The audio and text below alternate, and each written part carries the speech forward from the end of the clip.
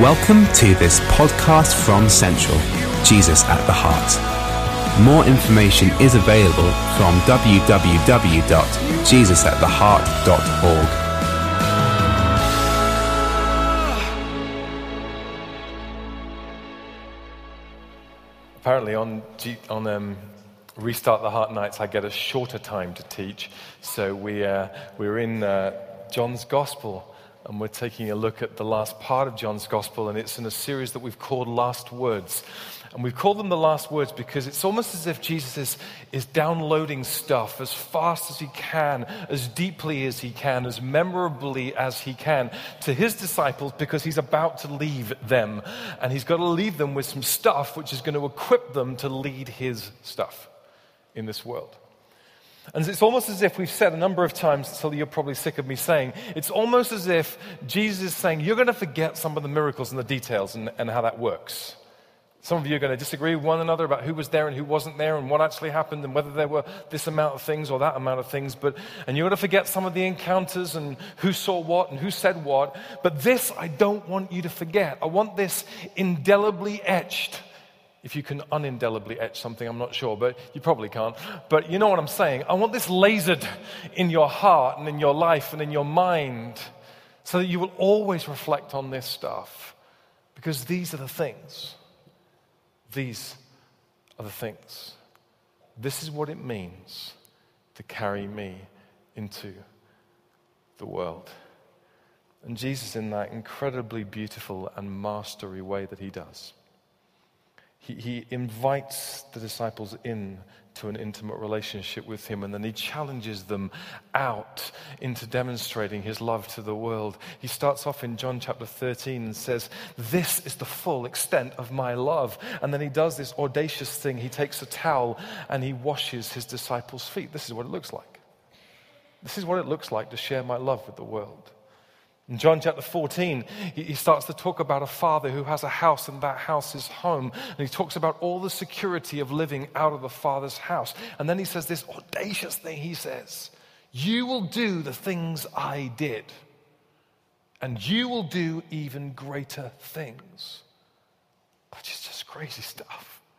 John chapter 15, he says, the secret to fruitfulness in a disciple's life is all about remaining and abiding in the vine. And you can do that moment by moment, day by day. So there's all this incredible invitation, and it must have fried the disciples' mind, and it must have puffed out their chest at exactly the same time, and they really didn't know what to think. And then we get to John chapter 16. And in John chapter 16, if you skim read it, you think this is a nice chapter. But if you stop for a moment and you read this with tempo and with depth, you see this is about as challenging as it gets for the disciples of Jesus. I mean, you're carrying this stuff into this world, but I want you to be realistic about the stuff that you're carrying. Let's just read from John 15, verse 26. Jesus says, when the counselor comes, whom I will send to you from the Father, the Spirit of truth, who goes out from the Father, he will testify about me. And you also must testify, for you have been with me from the beginning. All this I have told you, so that you will not go astray. They will put you out of the synagogue. In fact, a time is coming when anyone who kills you will think he is offering a service to God. They will do such things because they have not known the Father or me.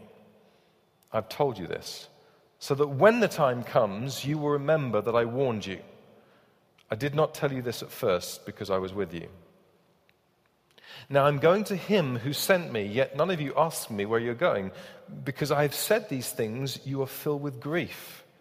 But I tell you the truth, it's for your good that I'm going away. Unless I go away, the counselor will not come to you. But if I go, I will send him to you. When he comes, he will convict the world of guilt in regard to sin and righteousness and judgment.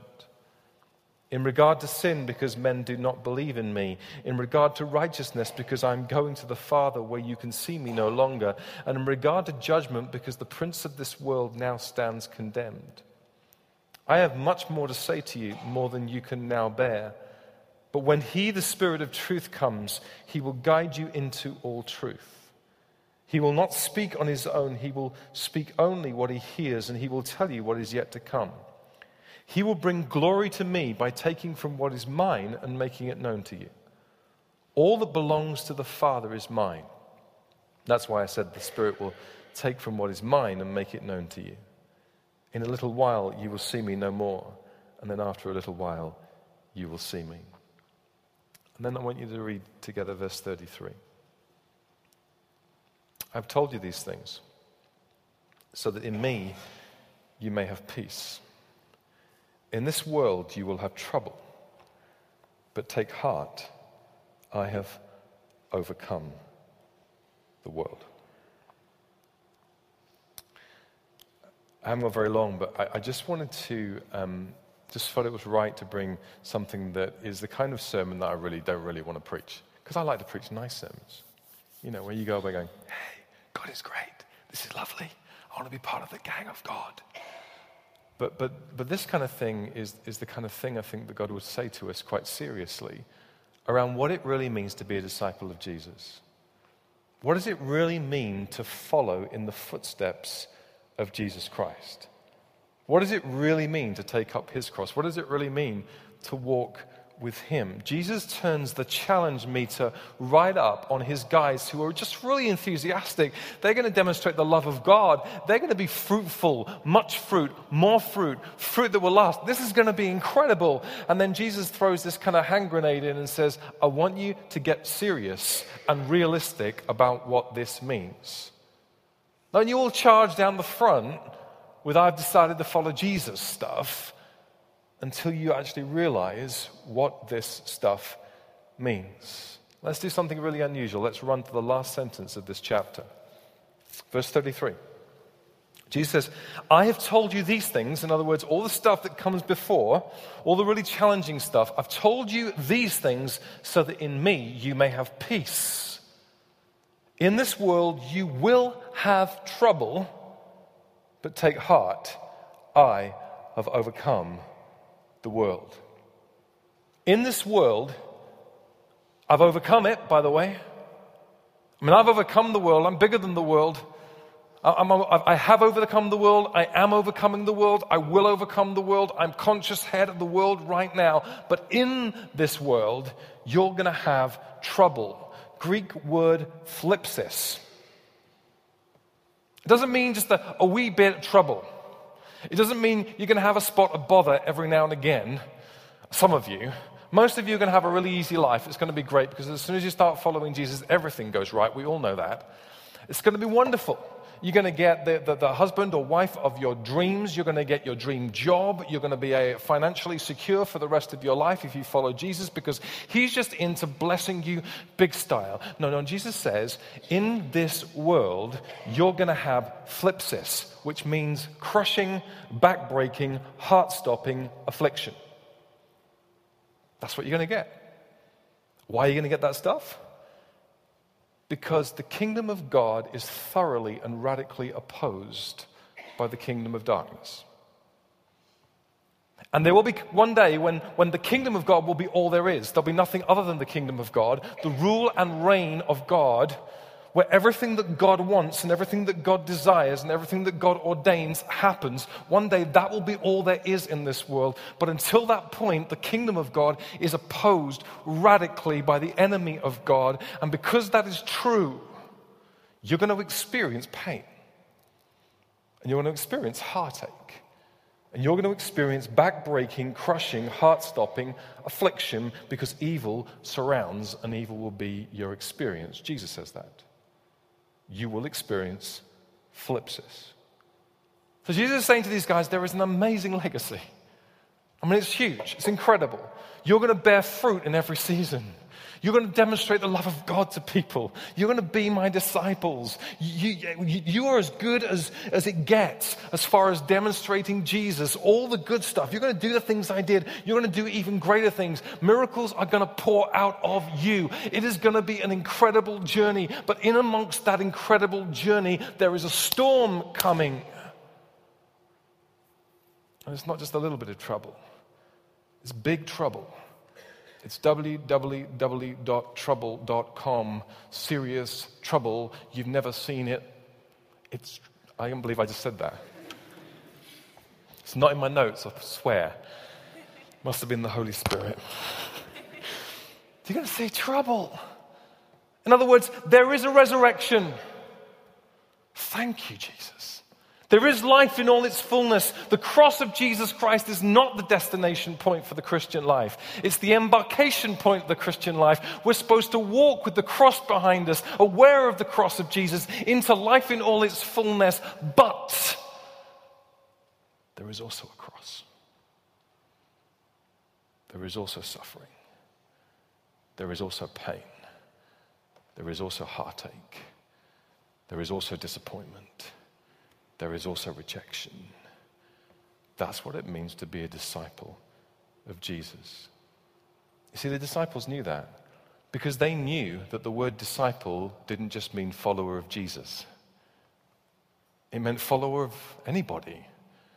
It was part of their culture. If someone was following somebody, they were a disciple. And they knew that to follow somebody as their disciple didn't just mean listening to their teaching and going and acting upon it. It meant walking in their shoes. It meant following in their dust. It meant imitating their lifestyle. You didn't just do what they said. You experienced what they experienced. And they knew that Jesus had experienced betrayal and rejection and abandonment. And they knew that he said he was going to a cross and he was going to die.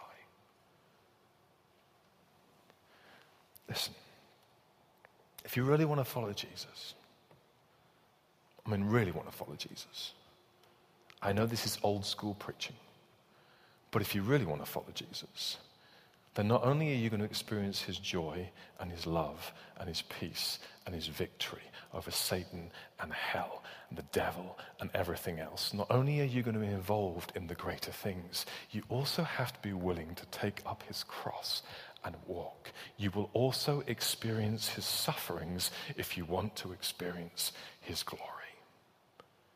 You have to experience the cross if you're ever going to experience the resurrection. You will have thlipsis in this world. And maybe that's your experience right now. Maybe you've come here this evening and thlipsis, you didn't know the word, but actually you know the experience. Do you know, I know so many Christians who they're anxious about the storm that they're facing, and they're extra worried that they're anxious about it. Because they know that they shouldn't have anxiety in this world and they should be at peace about the stuff, but the storms are raging around them right now. And here's the thing, I think Jesus is more concerned about you not experiencing trouble in your life than he is about you not experiencing peace in the trouble.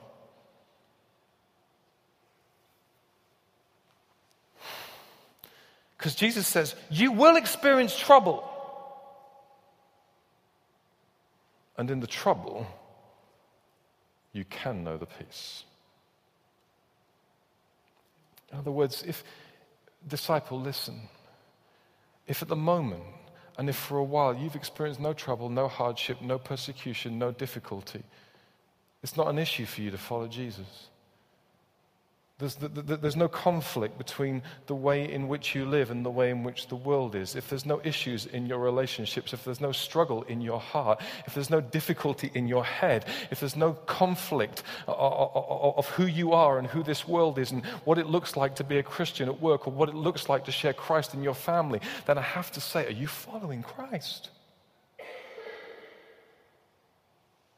Because Jesus says there's going to be thlipsis in this world. It's going to be hard. And you can experience the peace of God in your trouble. See, in this commentary, just before this, Jesus says in John 15, verse 18, I mean, get this is hard stuff. He says, this world is going to hate you. And that's one of those passages of Scripture that we don't like to memorize, that verse. You got John 3:16s on your wall. You got John 14, I am the way, the truth. You got all that stuff on your wall, but you don't have, this world is going to hate you tattooed on your left arm. I mean, if someone does, show me later, but you don't have that. You got some Philippians verses tattooed on your left arm or something like that. But you don't have, this world is going to hate you, because it's not the kind of verse of Scripture that we like to dwell on and meditate on. It's a bit harsh. And Jesus says, no, listen. This world hated me. Hated me. It hated my love. It hated my truth. It hated the way in which who I was as a person kind of impacted people's worlds and exposed some stuff. It hated me. It's gonna hate you. Guys, if you're expecting popularity as a disciple of Jesus, then what are you doing? They will hate you.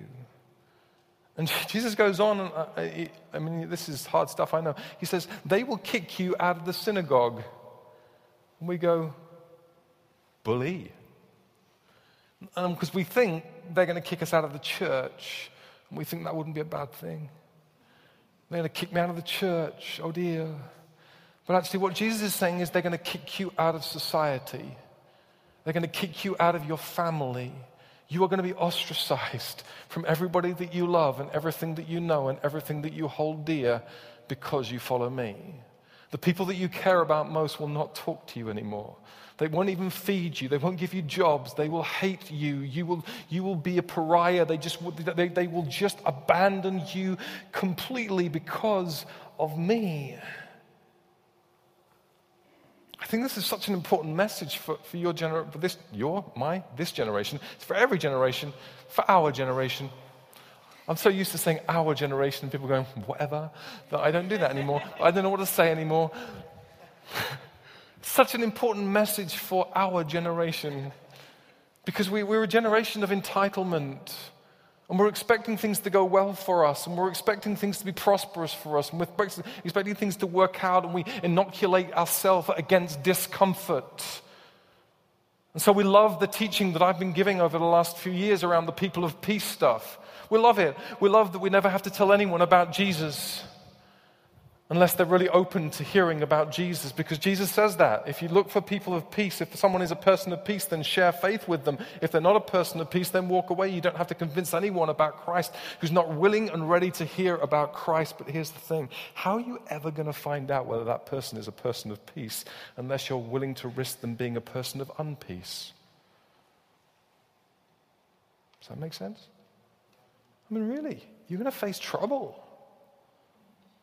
You're going to face flipsis. You're going to face people rejecting you and abandoning you. And because when you walk into any situation, you don't just hang out as a person who likes people. You hang out as a person who likes people with the authority of Jesus.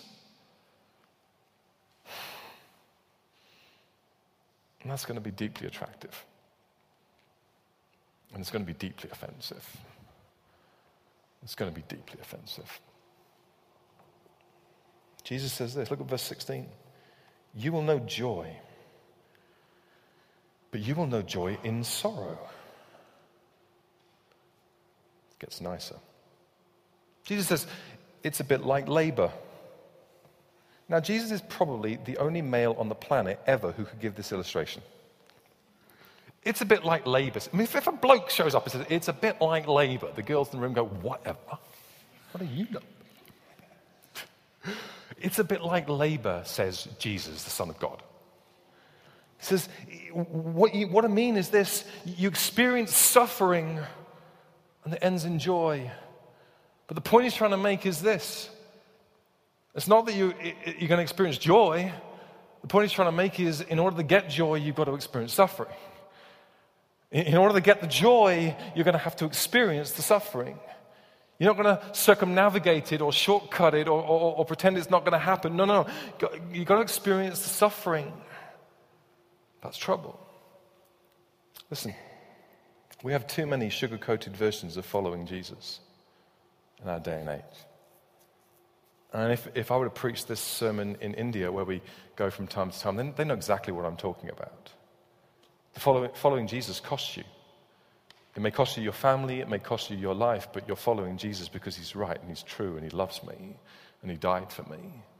It's not just a convenient way to live. We have too many sugar-coated versions of following Jesus.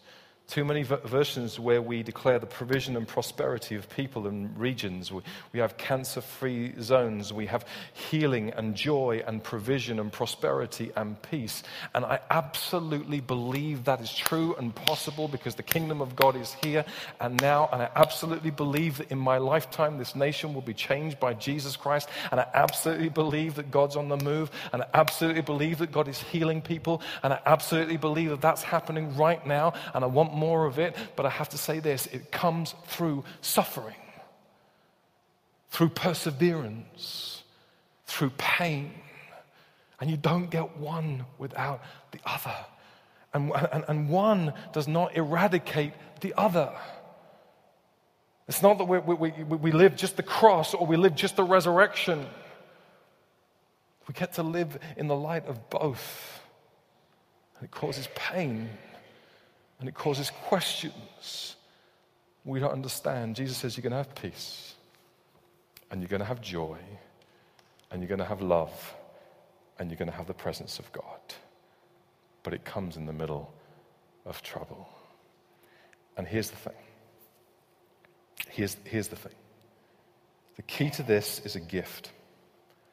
Jesus, I'm asking the Father to send you the Holy Spirit. And all the charismatics in the room say, come Holy Spirit. And all the Pentecostals in the room say, shaka baka baka. There comes the Holy Spirit. And we're expecting everything to go great at that moment because the Holy Spirit is going to come and he's going to deal a blow to this negative preacher and it's all going to be great stuff. But when you read it, you want to say, really? Because the Holy Spirit, at exactly the same time as bringing help, as being an advocate, as being the source of love, joy, and peace, he is going to be the biggest disturbing force that you can ever encounter, and he's going to propel you into a whole lot more trouble than you already were in the first place. That's what Jesus says. I mean, and check it out. Check out the verses. Jesus says, it's to your advantage that I'm going away. I'm sending him. He's going to dwell in you. He's going to be the personal divine resident of the believer's heart. You're going to carry the Holy Spirit. What is he going to do? Chapter 15, verse 27. He is going to bear witness to me in you. Which sounds great, doesn't it? So the Holy Spirit is going to bear witness to Jesus. Remember, Jesus is the one who was hated. So the Holy Spirit is going to bear witness to Jesus through you. And, this is going to get better, he is going to convict the world in regard to, verse 8, look at this, sin, righteousness, and judgment. He's going to convict the world that the world is messed up. That's what the Holy Spirit's going to do. He's going to convict the world that the world is messed up and it's nobody else's fault, it's our fault.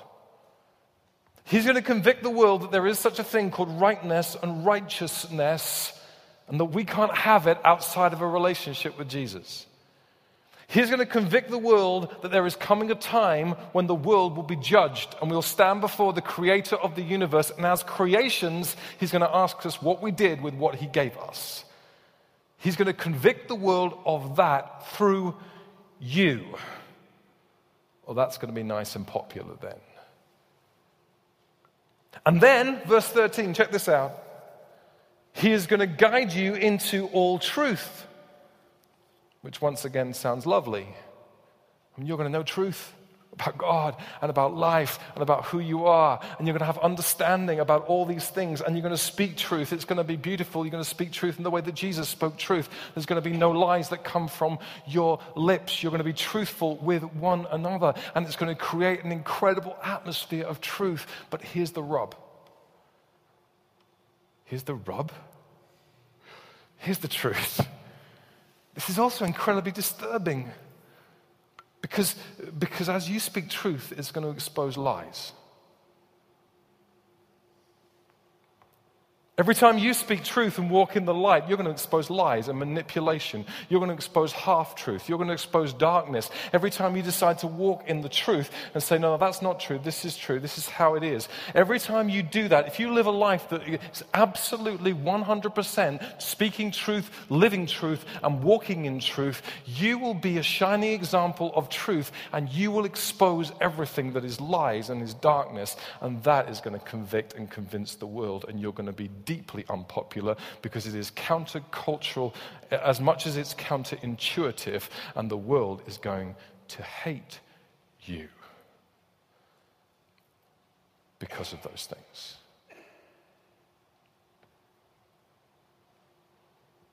Jesus says, will you follow me? God will be glorified. God will get a witness. The church will be the church.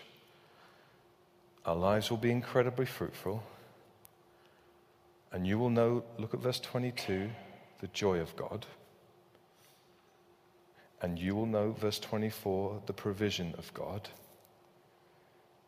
And you will know, verse 27, the love of God. And you will know, verse 33, the peace of God. And it will be of a different class. But it's not the opposite of trouble. It's not the opposite of opposition or pain or loss. It's wrought through it. And it's more beautiful because it's wrought through it. Through the storm, in the storm, not avoiding the storm. Cancer and the love of God and the peace of God and the provision of God. And sometimes healing. Always trouble and always the presence. Rejection and singleness and divorce and issues with your sexuality and depression and joblessness and homelessness and addiction. Through the storm, in the storm, by the storm. Love and joy and peace and presence. And it's a hard path. But you have to choose to follow and to walk it. It's a hard path because you have to look for the people of peace by risking the people of unpeace. It's a hard path because you have to speak truth, but you risk offense. It's a hard path because you have to allow your life to be a conduit of the Holy Spirit, and it will break your heart and it will save lives. It's a hard path because it will be too hard to carry, but you will end up carrying others into the kingdom of God. It's a hard path. It's cost benefit. Jesus said, we're told that for the joy set before him, he endured the cross. For the benefit, he paid the price.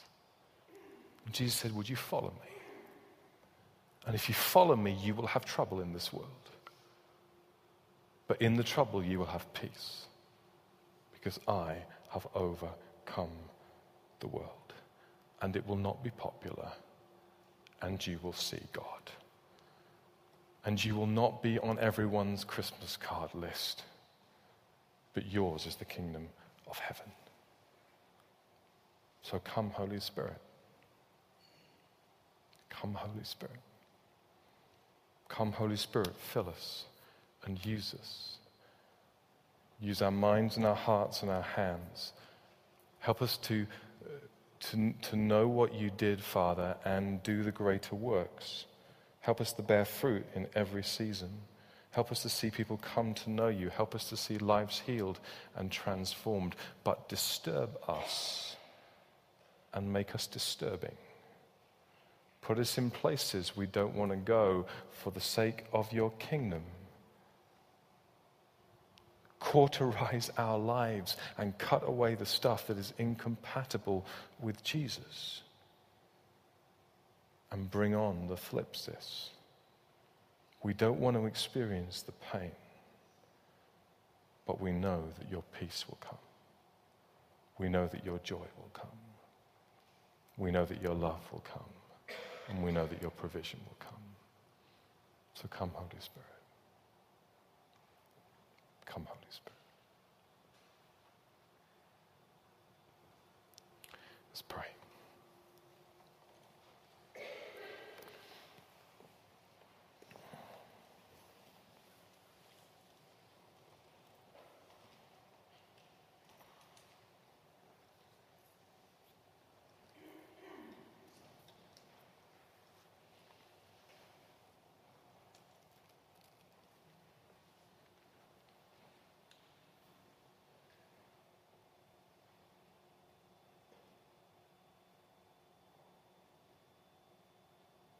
Father, we want to follow Jesus.